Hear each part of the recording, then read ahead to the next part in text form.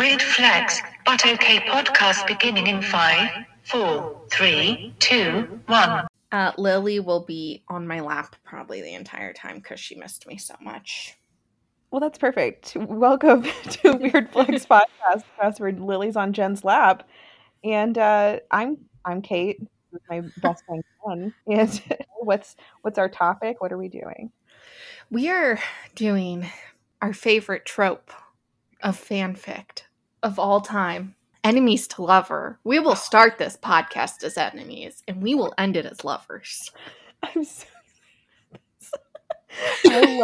I love this for us so much. I love this for us so much. We are both passionate about enemies to lovers. It's wonderful. I don't know who starts. Does it matter? Who do you want to start? I will start. That sounds great to me. Great. You're never my enemy, but you are my lover. So if you want to be my lover, you can go first. Well, Kate, if you want to be my lover, you got to do a whole list of things according to the Spice Girls. Oh my God! You made that segue so perfect for me. Which, by the way, we do not have like a shared Google Doc or anything. If you haven't figured it out by this point in the podcast, we don't know what's coming up. In 2015, a co-writer on the song revealed what some of the meanings behind the song are. And so if you don't know what song we're talking about because you are just super lame, we're talking about Wannabe by Spice Girls. You gotta. I will put a little parental guidance warning because surprisingly, I'm sure to everyone, the lyrics are not appropriate. The first lyric I will be discussing is, "We got G, like MC, who likes it on a easy V, doesn't come for free." Forgot. Why did I forget that this song was this bad?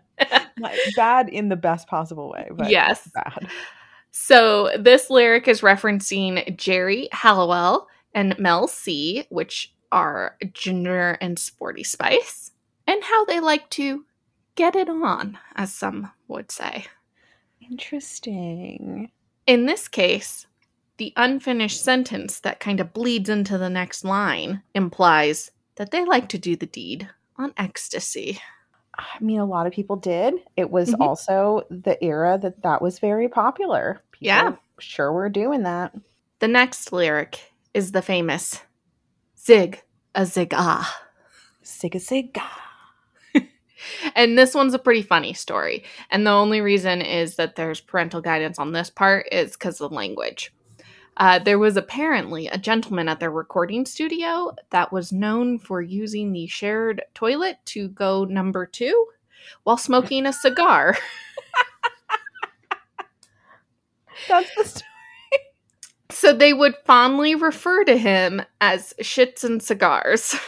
Oh my gosh, for real?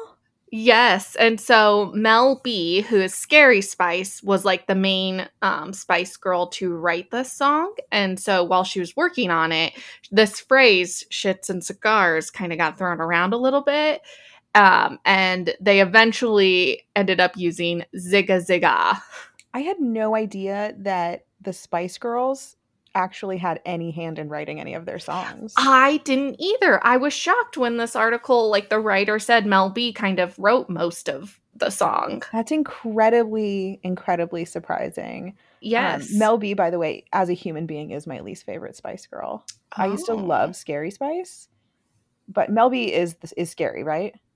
Yes, Mel B is Scary Spice because Mel C is sporty. I saw her on a couple quiz shows, a couple UK quiz shows, and she was so rude to everyone that it was startling. It took me aback. And these are British quiz shows where they're just generally rude to each other in a funny way anyway. Yeah. I was almost startled and taken aback by the fact that she was that rude to people. That's just an aside about why I randomly don't like her. Interesting. Well, she came up with the Zigga Zig Ah for Shits it is and a Cigars. banger, so I'll give her that. Now, when you listen to that song, just replace that with Shits and Cigars. Interesting. But also, how rude of that guy to smoke a cigar and go poop in a shared bathroom. I want to say it was the 90s, but even then, I mean, come on. There's some bathroom etiquette, right? So that is how you will be my lover. If you gotta be my lover, shits and cigars. All right. I think this question's going to answer itself. Jen, do you have an enemy? Currently, it's Lily. I was going to say, how would you know? But we do know because Lily is currently trying her best to attack you. Yes. Is an enemy just someone that you can't stand? Does it have to be a mutual enemy, like a nemesis? Ooh. I think I have some people that I classify as enemies. Most of them are politicians. Well, as it turns out, the answer's kind of neither and both. And actually, a politician who doesn't know you exist kind of doesn't even fit the bill of an enemy, even though they are currently and constantly trying to wrong your physical body. So an enemy is defined as an individual or group that is forcefully adverse or threatening. So it is, in a way, a group like right-wing politicians, for instance, or something like that. But I guess it is kind of like in the eye of the beholder. You can have an enemy and not even know it. I believe I probably have some people who really, really, really hate me, and I don't know they exist. And that's great because my nightmare is knowing how I am perceived. I don't want to know if people like or dislike me. I just want everyone to forget I exist if I'm not currently in front of them. So if you could just do that, that'd be really great. Thank you. Who are you? But yeah, in fact, there are multiple special words specifically for the act of having an enemy. And I think we need to use them all probably immediately. So it can be called enmity, which is hard to say. So I think we're going to throw that one out. And then foehood and foeship. I think since this is enemies to lovers, let's go with foeship. So I ship you with your foe as per the trope of foeship. So those are some $5 words for you to use in the future. I can't wait to use foehood and foeship more commonly. I know. Foeship. I feel like I did get auto-corrected typing in foehood. It was like, no, absolutely not. And it was like, oh my God, I'm totally right. Stop it. But I don't think I've ever heard those words used in my life, and I really love them.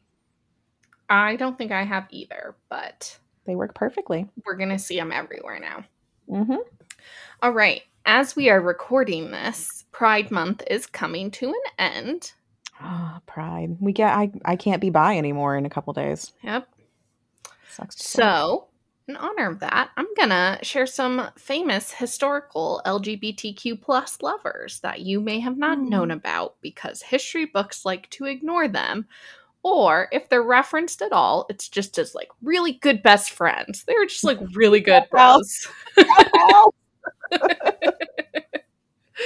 So, here they are, the lovers that history tries to ignore. And I'm only going to cover a couple because there's a ton out there. But these are ones that I think most people will recognize the names. Okay. First up is Oscar Wilde and Lord Alfred Douglas. Douglas is said to have inspired Wilde for his famous book, The Picture of Dorian Gray. Interesting. Yeah, but unfortunately, Alfred's dad was not a fan of Oscar Wilde and had him thrown in jail for 2 years for gross indecency. A lot of people weren't loving it. Yeah, because that's just how historical white men be sometimes. Next is Virginia Woolf and Vita Sackville West. It was a brief affair. They met in the early 1920s and they started as friends and then went to lovers. So that's another trope, friends to lovers, but that is my second favorite trope is friends to lovers. Well, this was a friends to lovers to friends story. So they met in the early 1920s and they ended up kind of splitting up, ending their love affair in the late 1920s, but they remained good friends. And interestingly enough, both were married at the time and their husbands were both okay with the affair. Oh, that's great. That's interesting. Yeah. Vita Sackville West was in an open marriage, so that's why her husband was whatever. Mm-hmm. And Virginia Woolf's husband apparently just wanted her to be happy and liked seeing her happy. Oh, that's so nice. I think during that time there was probably a lot more like open marriages and stuff than we think. I think because people didn't really marry for love very often during that time. It was It like was usually a marriage of convenience or a financial marriage or something like that.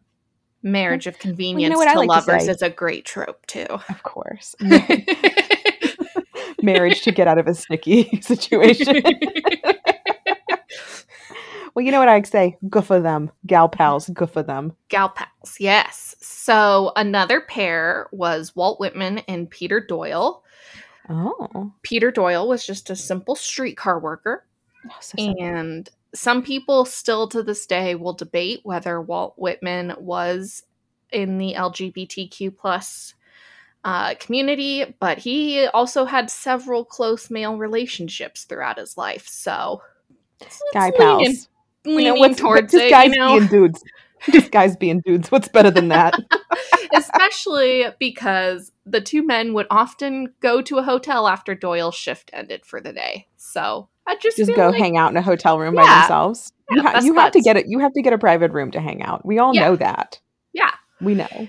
And then the last one is Tennessee Williams and Frank Merlot. And this one's kind of sad because the playwright and actor, they had a relationship that lasted 14 years until Frank Merlot died of lung cancer in 1963. Aww. And Williams kind of fell into a depression and wasn't able to bounce back from the death.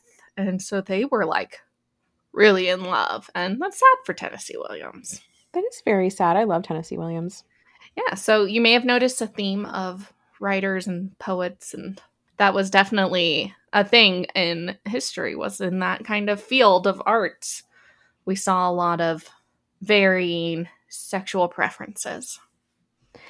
Yeah, I mean, I think the arts are definitely somewhere that people felt more comfortable going, the creative arts and stuff, if they were like in that area of alienation. They probably felt a lot more among their own people, which I think is great that there was kind of an area to have that, of course.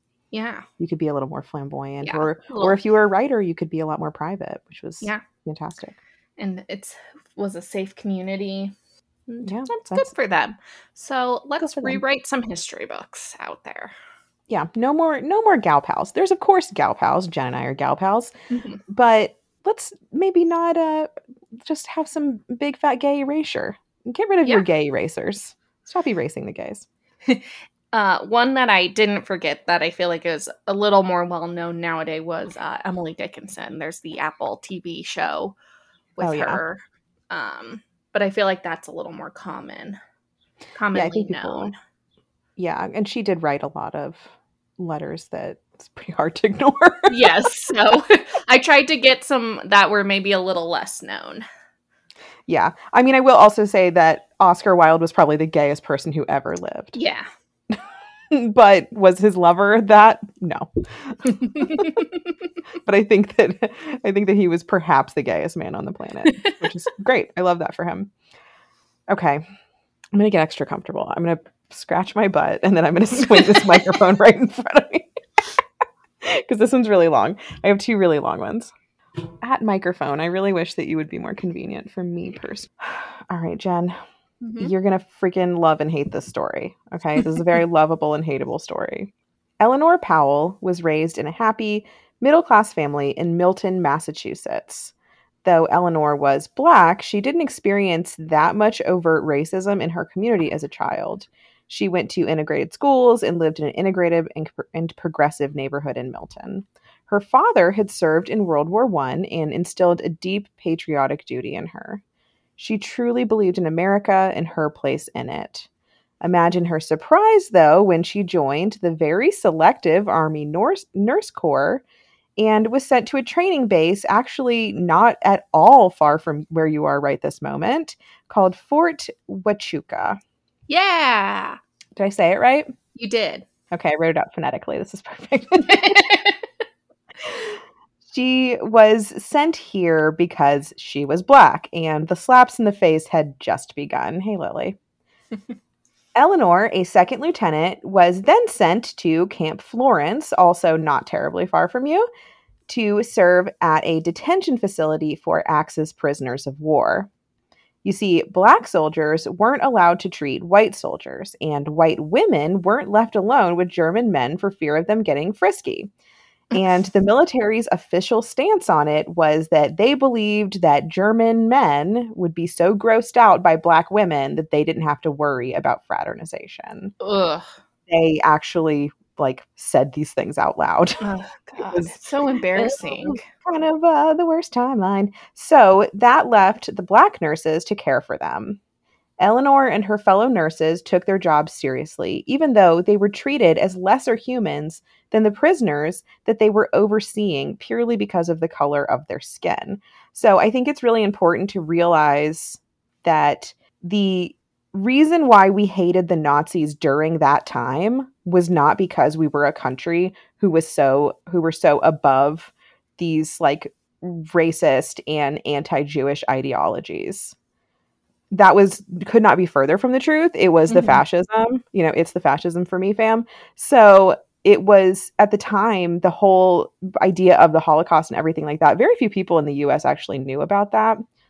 And the reality of it was there was a myriad of political reasons why we were actually fighting the Germans at this time.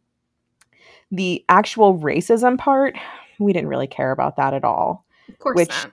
Meant that it wasn't until the very end of World War II, when we had hit an absolute stalemate in a nurse shortage and there was just nobody left, that they even let black nurses touch white American patients. So keep that in mind. Her experience in the Army was, to say the least, humiliating. She was not having a great time. But Eleanor was in for an even bigger surprise. One day, she walked into the mess hall for a meal with her other nurse pals and was met by a Nazi prisoner assigned as a cook. And it was love at first sight for both of them. Yeah. He says that the instant he saw her, he was under her spell. And on her end, she felt the same way. She was so impressed by him. He was funny. He was sweet. He wanted to see her smile. The man she met was Frederick Albert, an Austrian Luftwaffe medic. Frederick had grown up in a well-to-do family, the son of a successful engineer and business owner. Unlike Eleanor, who joined the military out of civic duty, Frederick was a conscript, so he had been drafted into the military. Their relationship was extremely dangerous, though I will point out that only Eleanor really had anything to lose. He was already a prisoner of war living in another country, in, no offense, Jen, in Arizona. So he was he didn't have a lot left to lose. Listen, no offense to anyone who lives in Florence, but also lots of offense to anyone who lives in Florence. It's not a great place. Some Arizona shade. We're just really, really against it. There's a reason they had the prisoner of wars there. Yeah. So in spite of it all, Frederick was deported back to Austria in 1946, leaving behind a gift for Eleanor. She was pregnant. Yeah. So, and also she is this a fanfic? It feels like it. Oh my God, it feels like it, doesn't it? So keep in mind that she is now a black single mother in the military. In 1946. America loves those. Yeah, America does love those. And she did just return home to Massachusetts to live with her family. They were in love, and as nonsensical as it was, Frederick actually returned to America to marry Eleanor in New York State, one of the only states allowing interracial marriage at the time. It was still about 20 years before Loving v. Virginia, hopefully that doesn't go away anytime soon, that allowed federal protection for interracial marriage.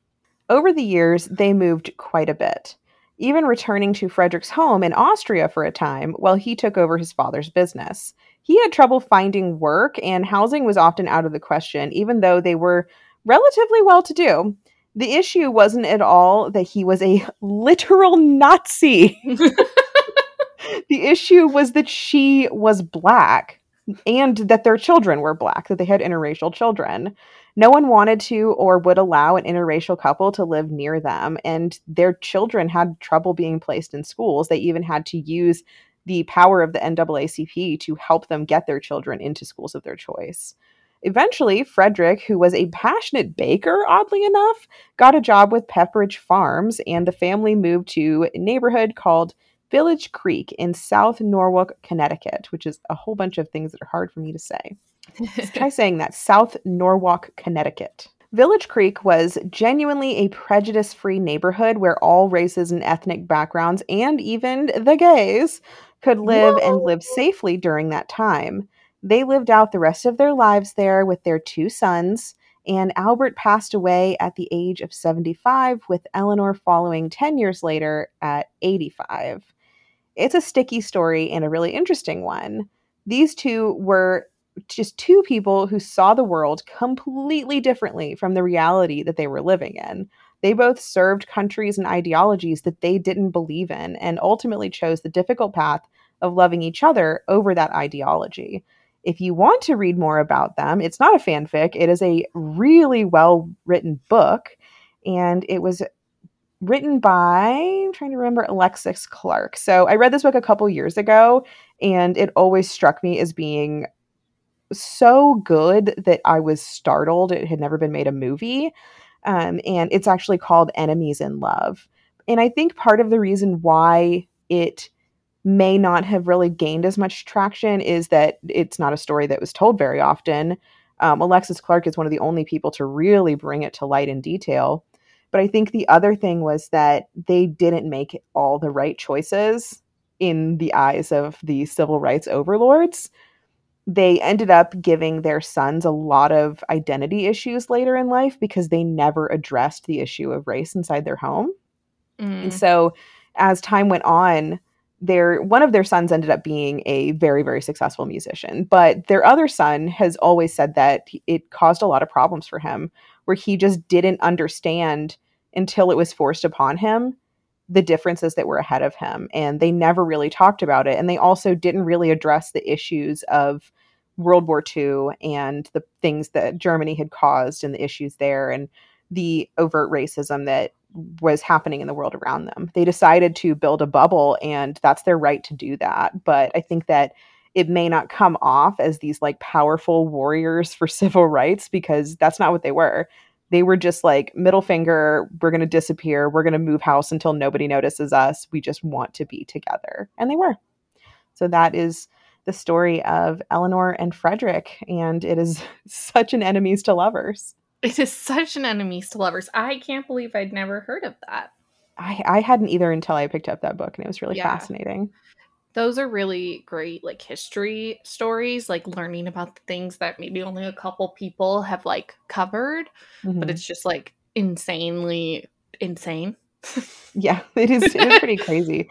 Well, I have to wonder also, I mean, to think that America was treating Eleanor so poorly. Right. Like, she was in this like very selective Army nurse corps where very few Black women were ever let in. And she worked so hard, and then she was sent to just the armpit of possibility of duty station possibilities by no fault of her own. And she was being humiliated repeatedly by the military, by the United States, all of this stuff. And whenever she looked at somebody who was literally in the Nazi military, I mean, he obviously did not hold Nazi ideology that we know of, but she looked at him and he was a safer choice. He was more accepting. What does that say about, America? I mean, he gave her more safety than the American military did. Yeah. So that's just, some food for thought. But it's a great book. If anybody ever wants to read it, it is a really fantastic book. Enemies in Love by Alexis Clark. All right. Here's Lily again. She's gonna Lil. walk on the keyboard. Sorry, she had added it clicked on the line where it says the shared toilet to take a number 2 while smoking a cigar. Thanks, Lil. She was like, I'm just gonna add some edits. I hope you don't mind. Okay. Kate, you're gonna love this next topic, pun intended. As the podcast's resident witch, let's talk tarot cards. Yay! I love reading tarot. Specifically, you guessed it, The enemies, just kidding. The lovers. The lovers, yeah. What if I just went with a completely random different one that had nothing to do with lovers? What if we did? I'm trying to think of like a terrible one. What if we did the Tower card? This is the 6th trump card or major arcana card in a traditional tarot deck. It represents attraction, love, beauty, trials overcome. But when reversed, it can represent failure and foolish designs. I was about to say, you don't want that girl reversed. You do not want that. If this card appears in a spread, it can mean that you may have a decision about an existing relationship or a temptation of the heart or a choice of potential partners coming in your life. Mm. And it is often associated with the Gemini star sign, so much so that in some decks it's known as the twins instead, which feels weird. Yeah, I don't. I've never personally seen a deck like that, but I don't like that. I'm just gonna say I don't like it. Yeah, and it's also associated with air, Mercury, and the Hebrew letter Zayin. Great. And that's this card is brought to you by air, Mercury, and Zayin. So that's just the lovers. The tarot card, the lovers. So as Kate said, you do not want it reversed. That's all I got. What do you got to give to me? Did I get it right? Did I miss anything exciting? I do. I think you probably had your tarot cards read by me before. Yes. Maybe. I know there's been a couple people that like during kickball and stuff, I would read tarot for you. Yeah. There are a few cards that when I pull them for people, I'm like, oh, good for you. You know, and like, I think the lovers, when people pull it, they're just like, they're thinking it's going to be like something really sweet. And that doesn't necessarily, like you said, it means choice. Mm-hmm. That's essentially what it is. Kind of like tough choices or having to make a choice of the heart. And I think that's it's a good card. But I'm terrified of reversed cards all the time. I pull them for myself and I go, ooh, all the time. But that doesn't, even if something is a failure or you made the wrong, or it's implying you made the wrong choice or something like that, that's not always a bad thing. Sometimes it's just kind of informing your decision. And I am not a person, I think I've said this before, but I'm not a person who necessarily believes in magic. I believe that your mind is able to do fantastic things. I don't think I can bend a spoon with my mind, but I think that you can talk yourself in and out of so many things. You can talk yourself in and out of success and failure and love and all these sorts of things. And I think that tarot is a really great way of giving you the confirmation bias that you need to apply yourself to certain things. And that's why I like it. So witchy in the sense that it tricks your mind into believing that you did the right thing or believing that you need to change something in your life. Mm-hmm. That's the use it is to me. Do I wish it could tell the future? Yeah, absolutely. I wish a lot of things could tell the future. Well said. I do love Thank you. Yeah. Jennifer, you and I are both fans of spooky, witchy locales, yes? Yes. Yes. Yes. Well, I have one to add to the Weird Flex tour that you're going to love, and it's in Greece, and I've never been there, and I want to go. Ooh. I know, I really want to go to Greece. I will warn you, I simply cannot pronounce any of these location names because they're in Greece, like I said. So just, bear with me. My friend Kathlia is Greek, and she will just say things like they're not nonsense words and letters and sounds.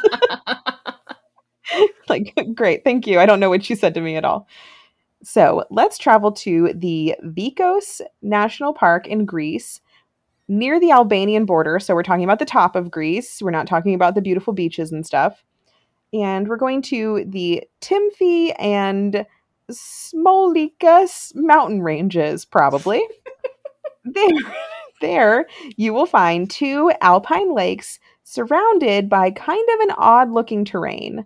The odd combination, I forgot of, and then I made this a whole different sentence. The odd combination of lush grass, thick block ice, and high elevation leaves these lakes with almost a supernatural appeal. Their origin story is just as mystical. As the story goes, the lakes were formed by 2 enemy dragons, each claiming ownership over their own mountain range. The dragons were at war and hurled rocks and trees at each other, leaving deep divots in the otherwise solid ground. Over time, the holes filled with rainwater and became lakes, and the dragons made peace, shrinking down to tiny alpine newts that still inhabit the area. The lakes are called Dracolimni, I think. Literally, Dragon Lake. I want to go there right now. It's so pretty. It's so spooky and pretty looking. I love that story. I love folklore and mythology for like explanations for how places came to be the way they are.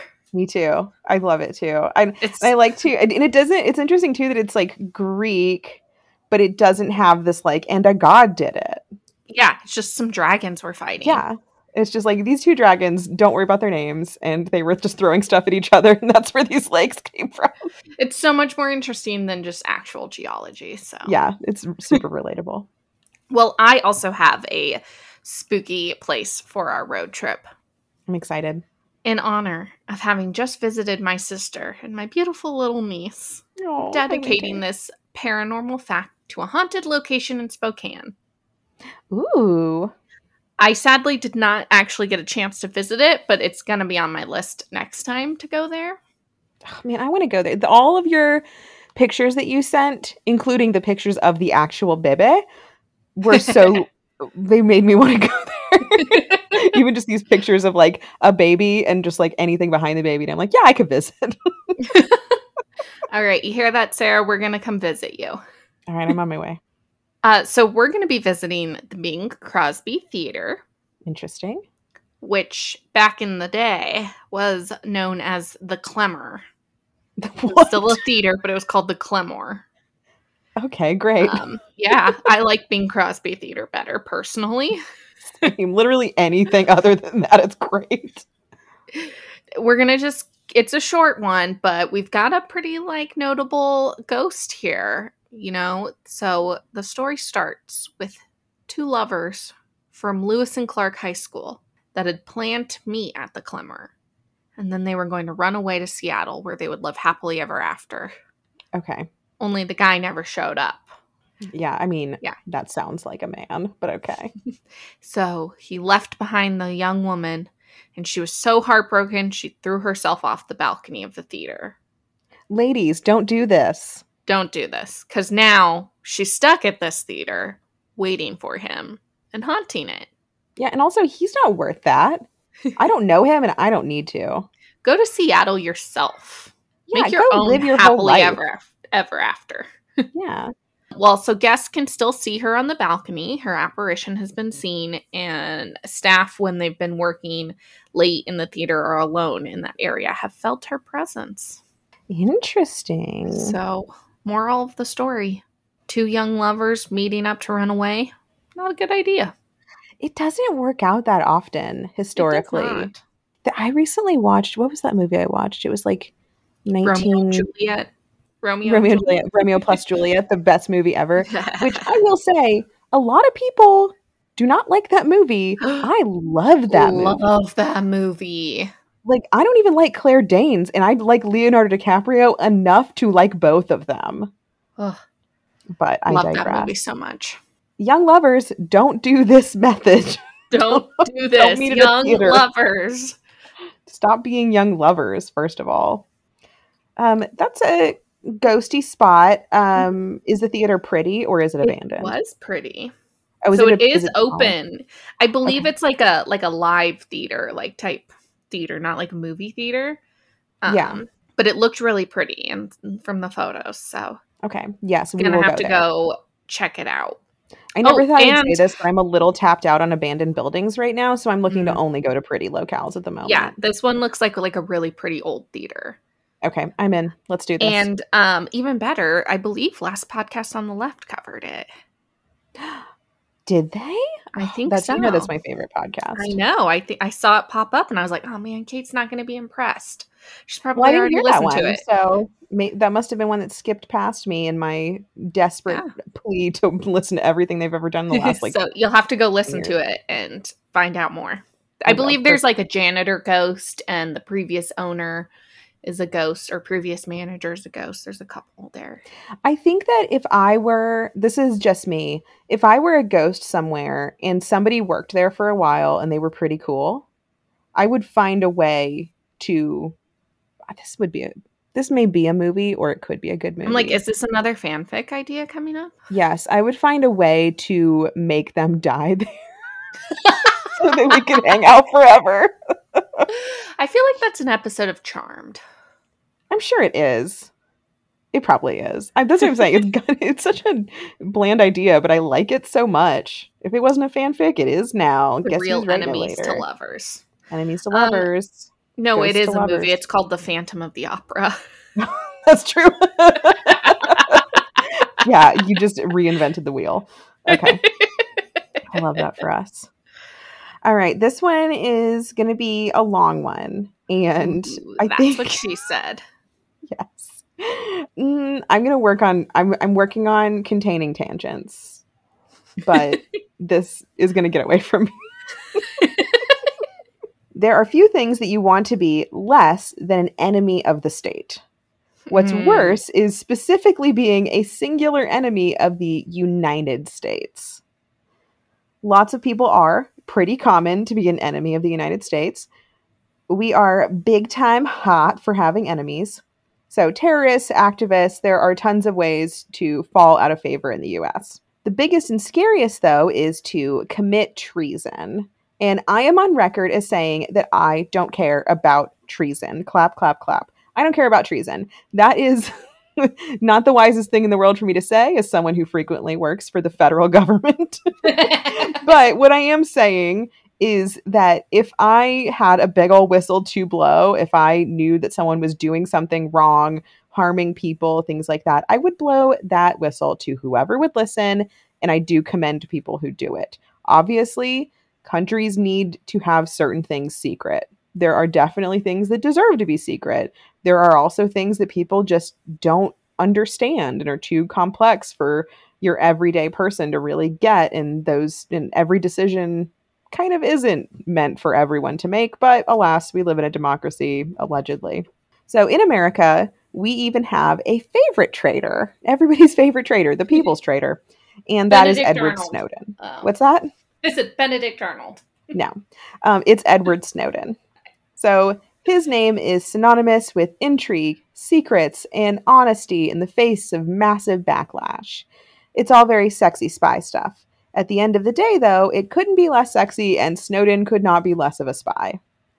In 2013, Edward Snowden was a 29-year-old computer security consultant for even consultier consulting agency Booz Allen, which is one of those 10 publicly traded companies that runs our government and you never hear about them at all. There are a couple quote unquote consulting agencies, which that just means nothing, that completely run our government. And that's not a conspiracy theory. None of this, by the way, none of this is when I say they run the government, blah, blah, blah, blah. I'm not Hillary's emailing anything. These are all things that are completely true, real things. This is not conspiracy theories. So he was capable of a great deal more than most other analysts, and he had worked in intel and counter-intel for multiple government agencies without issue. For the most part, he really didn't care at all about the details of the job. He just really liked being around complex technological problems and having the skill set to fix them. Snowden was working on a data collection project that everyone else he worked with seemed to be oddly chill about, though, and it was leaving a bad taste in his mouth. The program was one of many programs taking part at the time who were doing similar things, and it was called PRISM. It was an all-encompassing dragnet program that sprung from the fetid loins of Dick Cheney and David Addington's favorite child, the Patriot Act. Everybody loves the Patriot Act. Nobody loves the Patriot Act. I'm gonna put that on a pillow for you. You see, after 9/11, America was so caught up in becoming a Toby Keith song that we kind of let anything slide when it came to privacy protections under the law. We were convinced that everyone was either a terrorist or best friends with a terrorist, and what PRISM did, in a nutshell, was we collect internet communications from internet companies and providers such as Google, Apple, Yahoo, Paltalk, Skype, blah, blah, blah, the list goes on. They collect all of it. They collect tons and tons of metadata, and they put it on servers and keep them. Under existing law at the time, PRISM was supposed to collect only targeted data of foreigners, only foreigners. Hello, problematique, but whatever. And store it in deeply difficult to use ways that wouldn't make us feel at all violated, because we have protection under our Constitution of certain privacies. What it actually did was collect unbelievable amounts of metadata on millions of Americans and non-Americans alike and store it in a way that was easily keyword searchable by several federal agencies. This violates our Fourth Amendment right against unreasonable search and seizure. Under our Constitution, the government can't spy on you for no reason. Snowden didn't want to be part of it and felt that the American people had the right to know what was happening. How he went about it and everything that he did to get to that point is not necessarily something I agree with. He did align himself with Julian Assange, which I am not cool with Julian Assange at all, even outside of the fact that he was a literal rapist. And that is actually why he was stuck inside of the Ecuadorian embassy for a very long time, not because of governments not liking him. It was because he was a rapist. If he left the embassy, he'd be arrested for rape. But I also just hate Julian Assange. But he did it anyway. So in May of 2013, he took collected top secret data in the form of slides detailing PRISM and about 10,000 documents and gave them to journalists from The Guardian that he'd had minimal contact with to that point. He then took a leave of absence from his super cake job in freaking Hawaii and flew to Hong Kong. Then all hell broke loose. The leak didn't just show all of the stuff that America was doing to Americans. It showed that it wasn't about terrorism at all. It was about spying on both enemies and allies, tracking leaders, and being snoopy, nosy creeps via the internet. Snowden needed to get out of Hong Kong and get to a country that would allow him to safely stay without extradition to the US. He got a few offers from South American countries, and on June 23rd, he boarded a plane to Moscow to get out of Hong Kong because the heat was oh so hot. Snowden had zero intention of working with the Russian government or spending any time in Russia, contrary to popular belief. The entire reason he ended up in Russia, where he now resides full-time and has for the last 9 years, is because the US canceled his passport and he couldn't make his connecting flight to Ecuador that was arranged with the Ecuadorian government via Julian Assange. He ended up living in the airport for a time before finally being granted asylum in Russia, where he is today with his wife, who he married in 2017, and their new son. He does have a limited capacity passport that will only allow him to travel directly back to the US to stand trial for treason. He makes a living doing speaking arrangements through teleconference. As for the act itself, it's shined a bright and inescapable light onto the realities of what the government is willing to do to its own people and lie about. While courts initially ruled that the government was not overreaching, in 2020, a federal appeals court did find that the NSA actions were illegal and unconstitutional, which I stand by that. I do fully believe they are unconstitutional. 2 independent White House commissions found that mass surveillance programs had never stopped a terrorist attack to this day and should be ended. They are predominantly ongoing, and we have even more mass surveillance systems currently operating in the United States. There's one of them listening to me and you and you and you and all of you right now.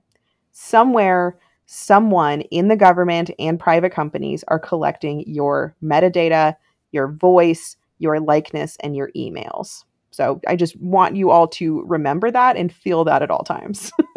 If you have an Alexa, if you have a phone, if you have a computer, any of that, somewhere, something is tracking you. And for the most part, Americans are actually totally okay with it. And it might be maybe because they just don't realize it. Snowden himself says that he doesn't regret what he did and he believes that it's necessary. He said that if he ends up in Guantanamo, he can, quote, live with it. So that is an extremely pared down synopsis of Edward Snowden, America's favorite enemy of the state, and how he got to where he is today. It's so complex. I could probably do like a 25-part pod on it.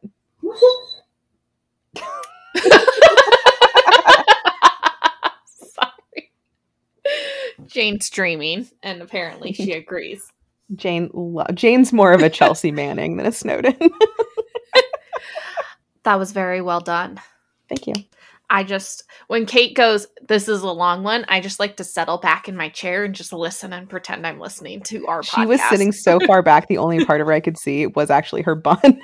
I could just see her bun barely moving in the corner of the screen. I just like immersed myself in it because just listen up. I could rant about government surveillance forever, but I won't because none of you want to hear that.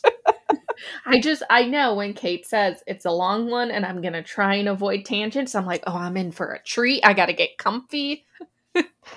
Jen, part of the reason why Jen's my best friend is because she's one of the only people willing to listen to me go, okay, listen. And then talk for 45 minutes.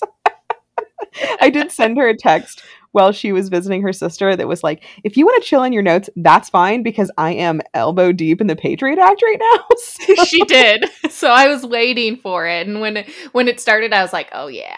Oh yeah. Here we go. Yeah.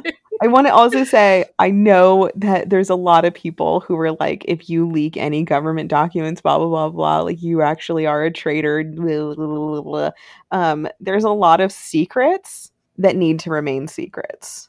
Mm-hmm. There's a lot of secrets that are secrets because they're making people money. And that's where my issue lies with them. And in that sense, release National Treasure 3, the Book of Secrets. We're going to steal the NSA. We're going to steal the entire state of Hawaii.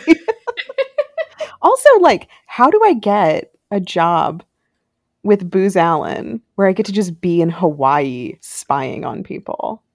Also, if you were like, I don't really care if they know my location data, it's not just that. It is actually nude pictures of you, personal conversations. It was part of the NSA culture at the time that they would like see a picture of somebody naked and like turn around in their chair and be like, yo, look at this. So it goes beyond just metadata. Let's talk about the recent Supreme Court decision and period tracking apps that the government will now have access to. So I used to use the Flow app whenever I was having issues with fertility and I was trying to get pregnant and stuff like that.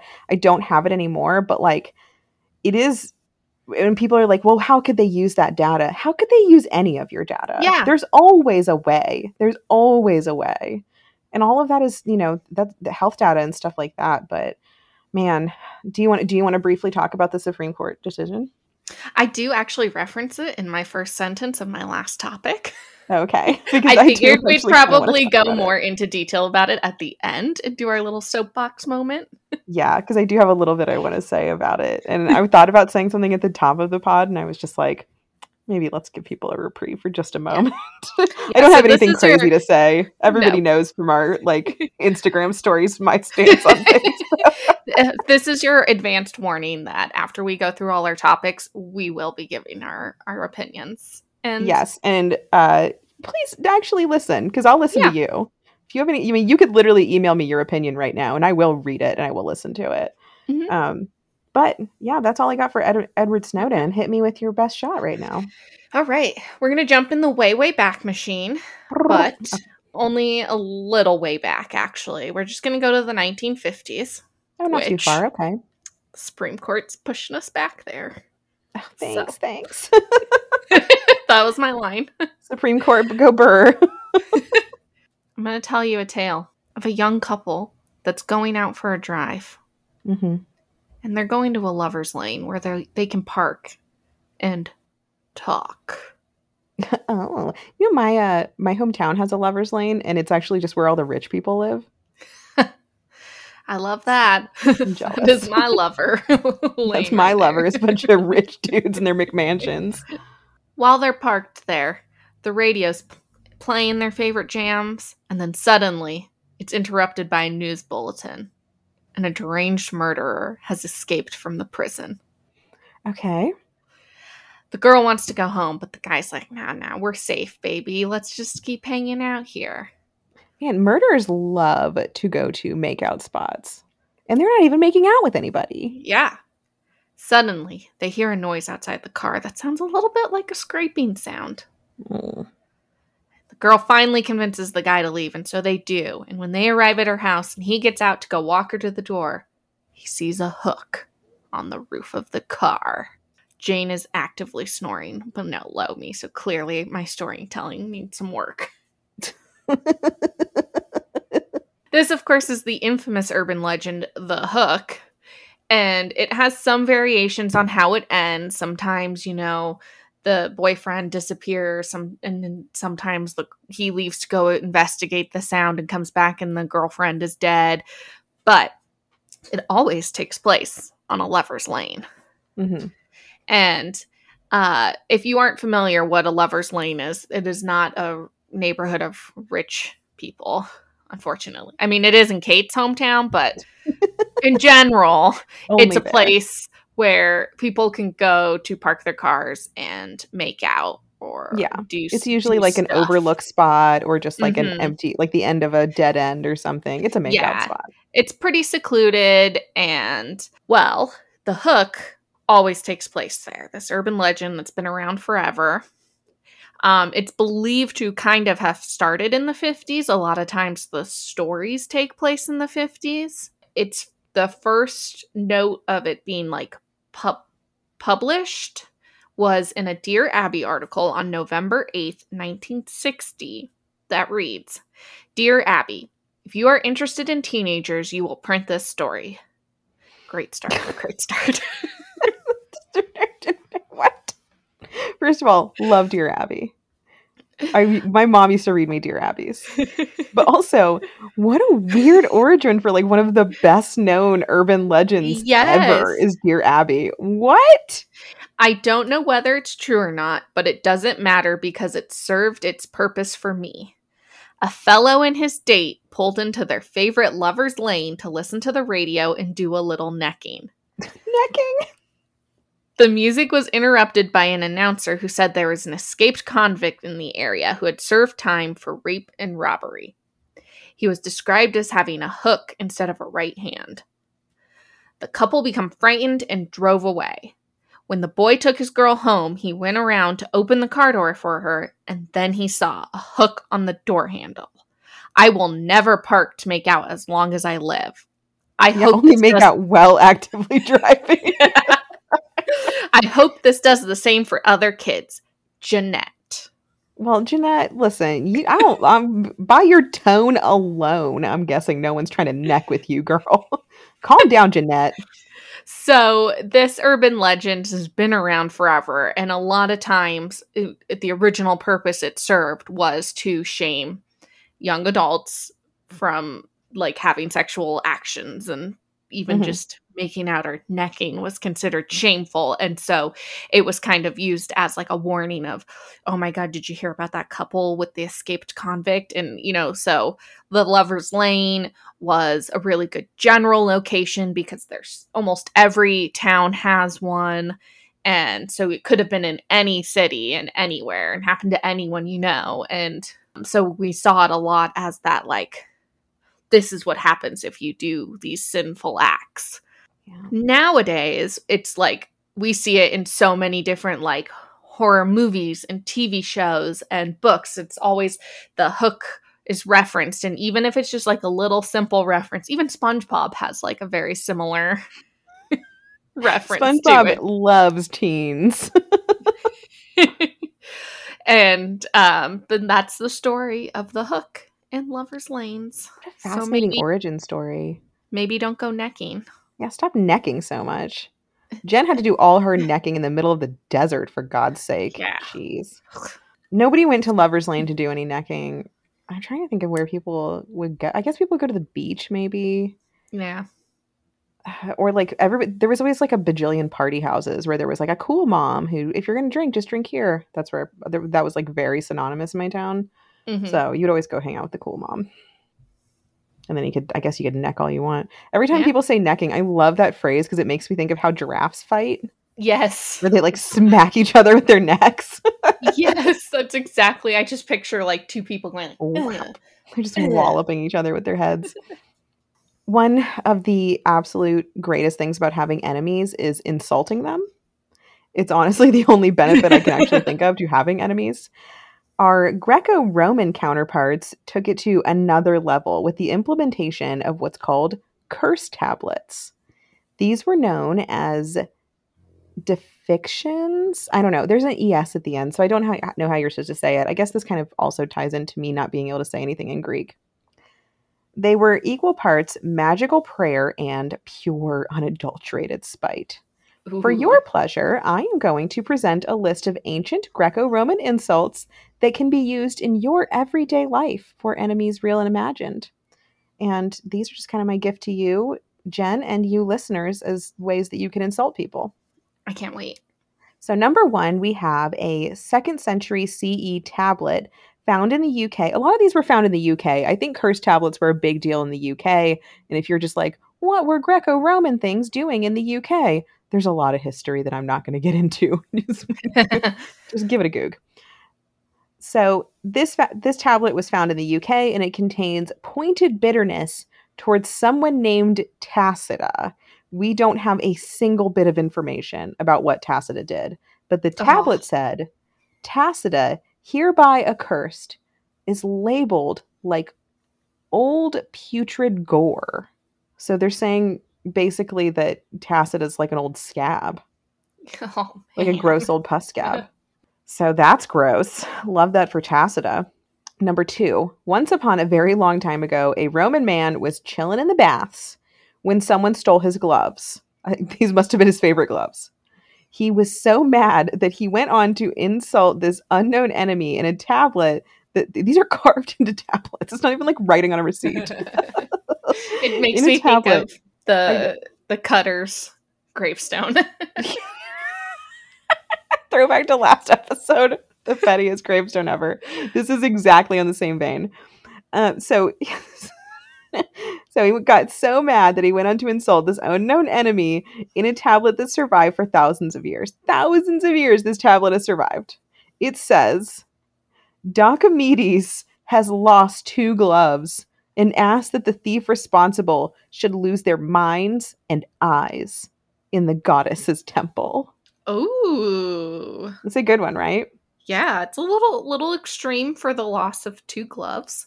I mean, yeah, I definitely think so. There was quite a few of these that I read. I read this in a journal article. I read all about these. But some of them, a lot of them had to do with petty theft. Like a weird amount of them were like, you took my gloves. Or like, it wasn't even like you stole a horse or something like that. It was like, you stole something I set down. And that's enraging. So here we go. I'm going to carve this, put it in my grave for the rest of my life and keep it. All right. But this one is my favorite. Last but not least, a tablet after my own heart in both anger and rambling descriptiveness. It says, I curse Tritia Marie and her life and mind and memory and liver and lungs all mixed up together, and her words, thoughts, and memory. Thus she may be unable to speak what things are concealed, nor be able. All right. We have no, like, these tablets gave very little, other than like the Docomedes one where we know it has to do with 2 gloves. Yeah. None of them gave any further information about what happened. But this one gave a name. And also the whole like life and mind and memory and liver and lungs all mixed up. And like it's just so good. All of it. Just, I hate your guts is really what it says. But that's my top 3 of the curse tablets. And you're welcome to use those in your everyday life. And I think that we might need to bring back curse tablets. I think so too. Shall we Citation Street? We can Citation Street. You went first, right? Yes. Okay, great. The Spice Girls wannabe was from a Glamour article. The famous historical lovers was from historylist.org, which sounds like a new website for us to get lost under. I'm there. That's where I'm going tonight. The Lover's Tarot card was from Wikipedia. The Bing Crosby Theater was from SpokaneTalk.com. Has a list of all their other haunted places. And Lover's Lane and The Hook was from Wikipedia. Oh, right. What is an enemy is also from Our Lady Wikipedia. Eleanor Powell, that information came from Enemies in Love by Alexis Clark and an interview on NPR's Code Switch that I found very informative. Draco Limney came from Atlas Obscura.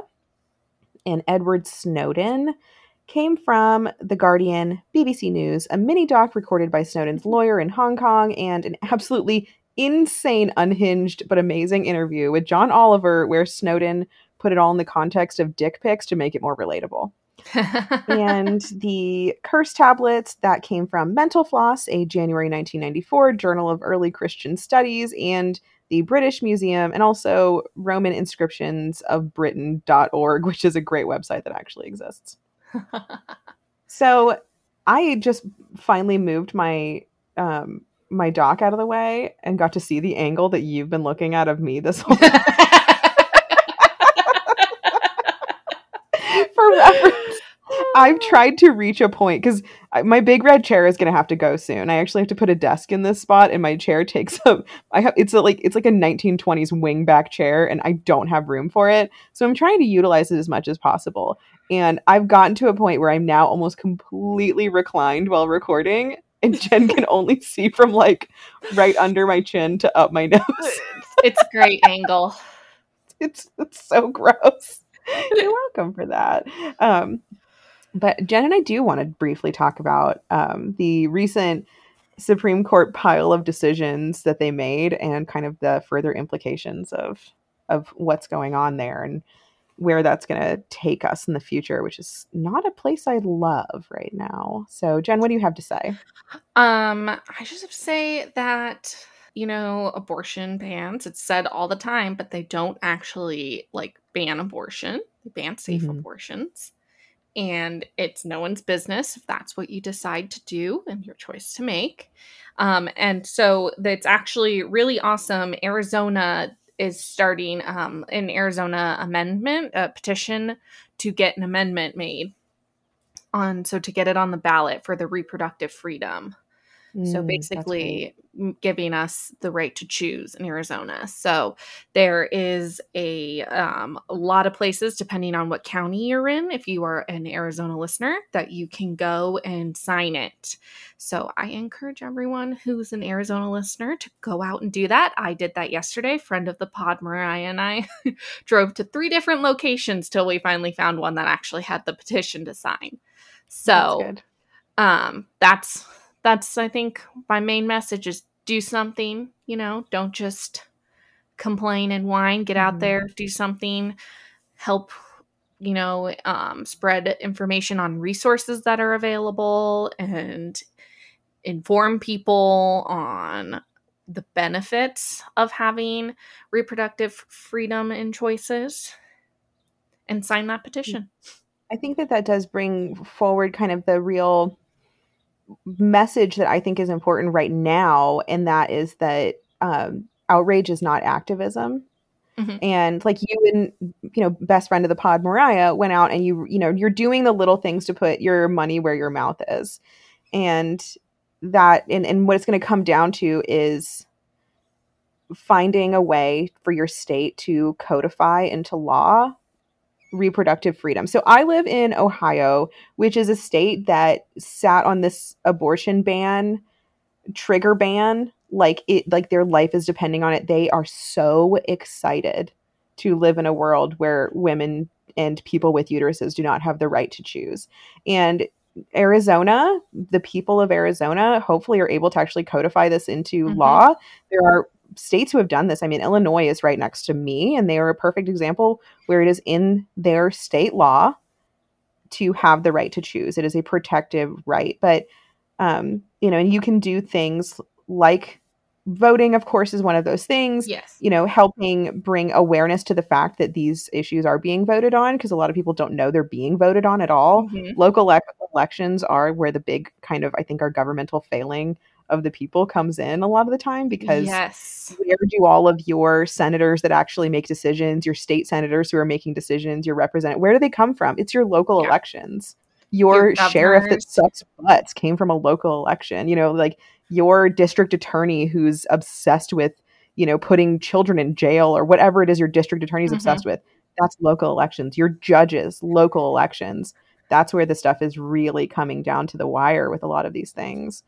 And I think this is a great time to pay attention because local elections are coming in November. And specifically for Arizona, we have so many people running for like state senate and like governor that are just, they're running on these platforms of against Roe v. Wade, against Griswold versus Connecticut. A lot of the Arizona like people running, there's a specific person, and I don't want to say his name because I don't want to give him any attention. Like, but I know I will not be voting for him, but he is running against Griswold versus Connecticut, which would allow states to ban the selling of contraception. So it's insane, right? It's insane. And I think one of the really important things about this is that obviously this is about, and the Supreme Court is saying basically that it is a state's right to make this decision. But what it comes down to and where the outrage is coming from is that these are things that all of us, so like Griswold versus Connecticut, Loving versus Virginia, which is something that has not been noted necessarily, but probably because Clarence Thomas is in an interracial relationship and he would never hurt himself. But I think that there's a lot of different things when it comes down to gay marriage, stuff like that. All of that, these are things that when the Supreme Court made decisions about it previously, we got to sit back and say, now I can take a breath. This has now been a decision that is made by the Supreme Court saying that I'm protected and these protections exist federally and we're going to be okay. And now when you have to sit back and fight for your life constantly, you can never fight for progress. And that's what it comes down to, because what they're saying now is that if you are not a cisgender, heterosexual, white male who is a Christian, none of your rights are inalienable.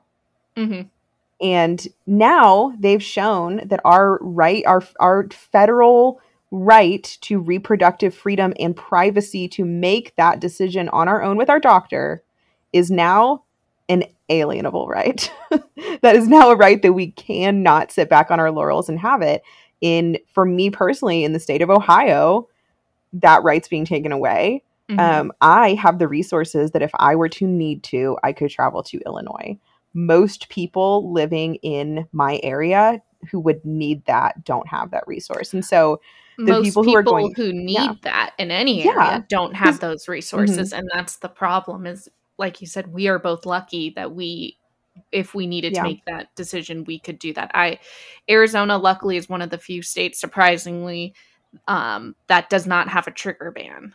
It's not super friendly towards abortion, but they weren't ready with a trigger ban in place. And well, and it's very difficult to think about it because you always have the people, and everybody has them in their life, who look at it as like they believe that they're saving a life by making abortion not accessible. And if you are a person who calls yourself pro-life, which I don't believe that pro-life is accurate, you're anti-choice.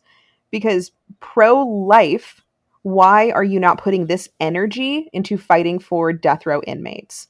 Why are you not putting this energy towards Indigenous women who were being killed at a much higher rate? Why are you not putting this exact same energy and standing on courthouses screaming with pictures of immigrant children? Like, why are you only caring about a fetus? And the reason for that, and you cannot argue against it because you know it's true, is that a fetus cannot tell you its opinion. A fetus cannot say, I think you're racist. A fetus cannot say, I'm not a Christian. A fetus can't do any of that because it isn't a sentient being who can make you feel bad. And I am a mother, and I am a mother of daughters. And I'm also somebody that at one point in my life did not have the right to choose. And at one point in my life did have the right to choose. And I think it's really important that everybody feels safe where they live and feels like they have the opportunity to succeed in whatever way they need to. And when you make somebody have a baby, you are taking away a lot more than you think you are. So I think that, it's a deep issue, but at the end of the day, what it comes down to is if you don't want an abortion, simply don't have one. Yes. There are people out there that are made to be parents and made to be moms, and that is like that is what they are on this earth to do, and they're still pro-choice. They may never get an abortion because that's who they are, but they're not taking that choice away, and that's who we should all be. And so I also want to say for all our listeners, because ideally we have lots of listeners everywhere, please send us any local resources you have if there are local petitions or local funds to donate to. And we would be happy to share that on our Instagram page to make sure that all that information is getting out there. Because I think it can seem daunting in situations like this where you're like, what can I do? Yeah. And everybody does want to act. And I think that that's going to be very good and bad in some ways where like people are giving an unprecedented amount of money to like Planned Parenthood and stuff like that, which is great because Planned Parenthood is a huge organization and that's very easily. My mic that I charged overnight just died. It was like, listen, I've had enough of you. I think my mic might be pro-life. Your mic was like, and you guys, you said it was be a short one and you don't have a lot to say. And we were talking for 10 minutes about it. But yes, what I was saying was that I think everybody wants to give money to these huge organizations and blah, blah, blah, or people want to start their own funds and stuff like that. Please do not do that. Do not start your own fund. No. There are plenty out there. There are ones out there that are run by people who know how to do that. And I promise you, you don't know how to do that.